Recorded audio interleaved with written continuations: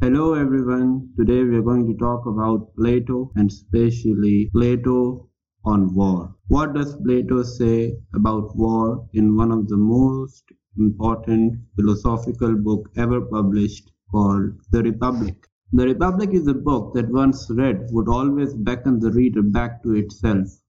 It addresses fundamental questions regarding the soul and the city. And the most fundamental question of all, what is justice? But we do not look at the Republic today to discuss its definition of justice per se. Our focus is on the discussion of war in the book.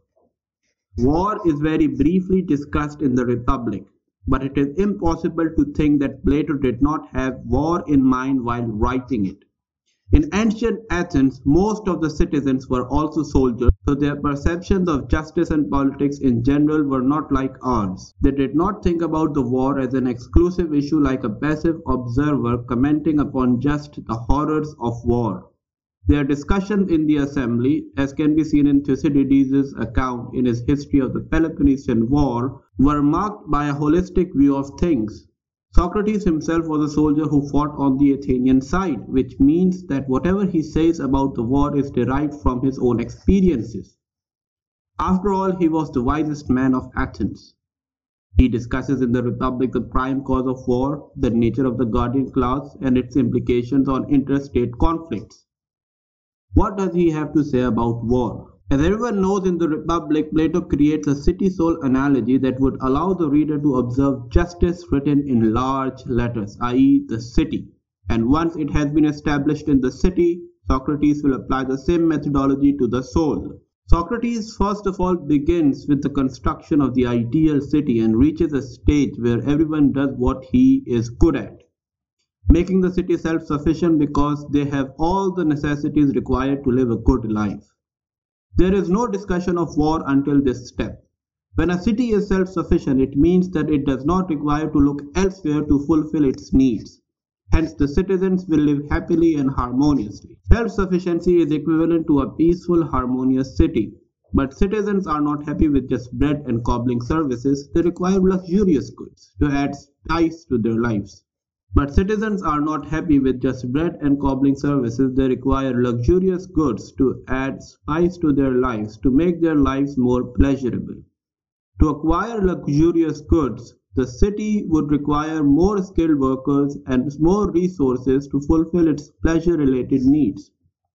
Socrates then says a self-sufficient, harmonious city must be working at its full capacity to sustain social order, which means that it would require resources from other cities to fulfill its pleasure-related needs. This overextension of needs is the primary cause of war, according to Socrates. Human egoism and greed for luxury and wealth disrupt the internal harmony, and everyone starts to look at others who have more, who have excess wealth. Therefore, Plato considers social maldevelopment, especially the maldevelopment of appetitive desire, to be the main cause of war. How many wars have been fought over oil resources in our age?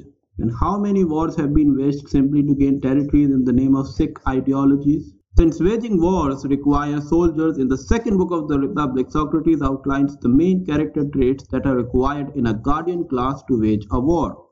He speaks about four characteristics that are necessary for a guardian to cultivate. He begins with the most obvious one, courage. No one can become a soldier unless he is extremely courageous and committed to defend his homeland. Then secondly, he talks about speed or alertness. Discussion of speed takes Socrates to an important notion of specialization. It is a theme we see present throughout the book. A good cobbler is someone who practices and specializes in cobbling. A good weaver is someone who practices and specializes in weaving. In the same way, a good guardian is someone who always practices and specializes in combating, which requires segregation of the military class from the main citizen body and constant military practice. It was something that the Spartans did really well, while Socrates was highlighting this point. They had recently defeated Athens in a major war, which means that specialized military class was obligatory if one had to win a war. The third thing that Socrates highlights as one of the main characteristics of the guardian class is spirit. He postulates that if we train our soldiers to efficiently win wars by killing and pillaging people, how do we stop them from killing their own men? In other words, how can we ensure that the military class does not start a civil war? The problem before Socrates is a subtle one. How to make sure that someone trained in killing people can at the same time be trained to not kill some people, that is to say, his own fellow citizens. Here he gives the example of the nature of dogs. Dogs are faithful to their masters and attack anyone who attacks their masters. They are loyal to the people who feed them and at the same time ferocious against the people who do not feed them. The guardian class must equip themselves with this kind of spirit. They must unconditionally love their fellow citizens but must be ruthless to every other citizen. You might be thinking, here is the greatest philosopher talking and yet there is no mention of philosophy.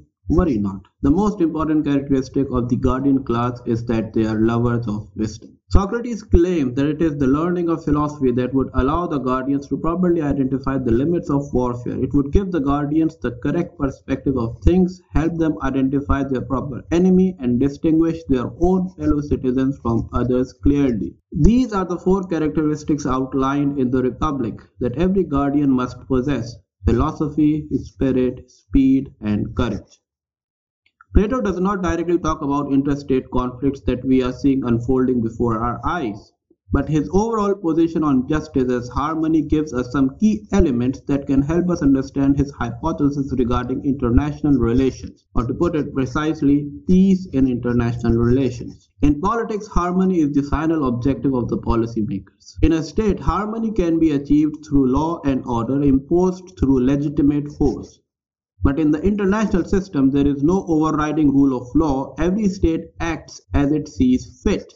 There are laws of warfare, genocide, and armaments, but ideologically, states function in the international arena on the principle of realpolitik, which in simple terms means might is right. The most powerful state has the right, by virtue of its strength, to do whatever it wants. In such a lawless arena, what does Plato suggest states should do to maintain harmony in the world? In the fifth book of the Republic, Plato says that disorder is the greatest evil of all. Juxtaposing this claim with the fact that human egoism and greed are the prime motivator of disorder, the Platonic argument becomes quite simple. Every state should be attentive that it is not doing too much and going too far. Whether it be public opinion or the opinion of the ruling class, the only question one should ask before going to war is, are we stepping out of limits? It is one of the simplest questions to ask and the most difficult to answer. Once somehow we could come up with an intellectual calculus that could answer this question rationally, even if the international domain remains lawless, we would have a sustainable, peaceful, and harmonious world order. Everyone knows that it seems unattainable because hardly has anyone found a corrective for greed and egoism.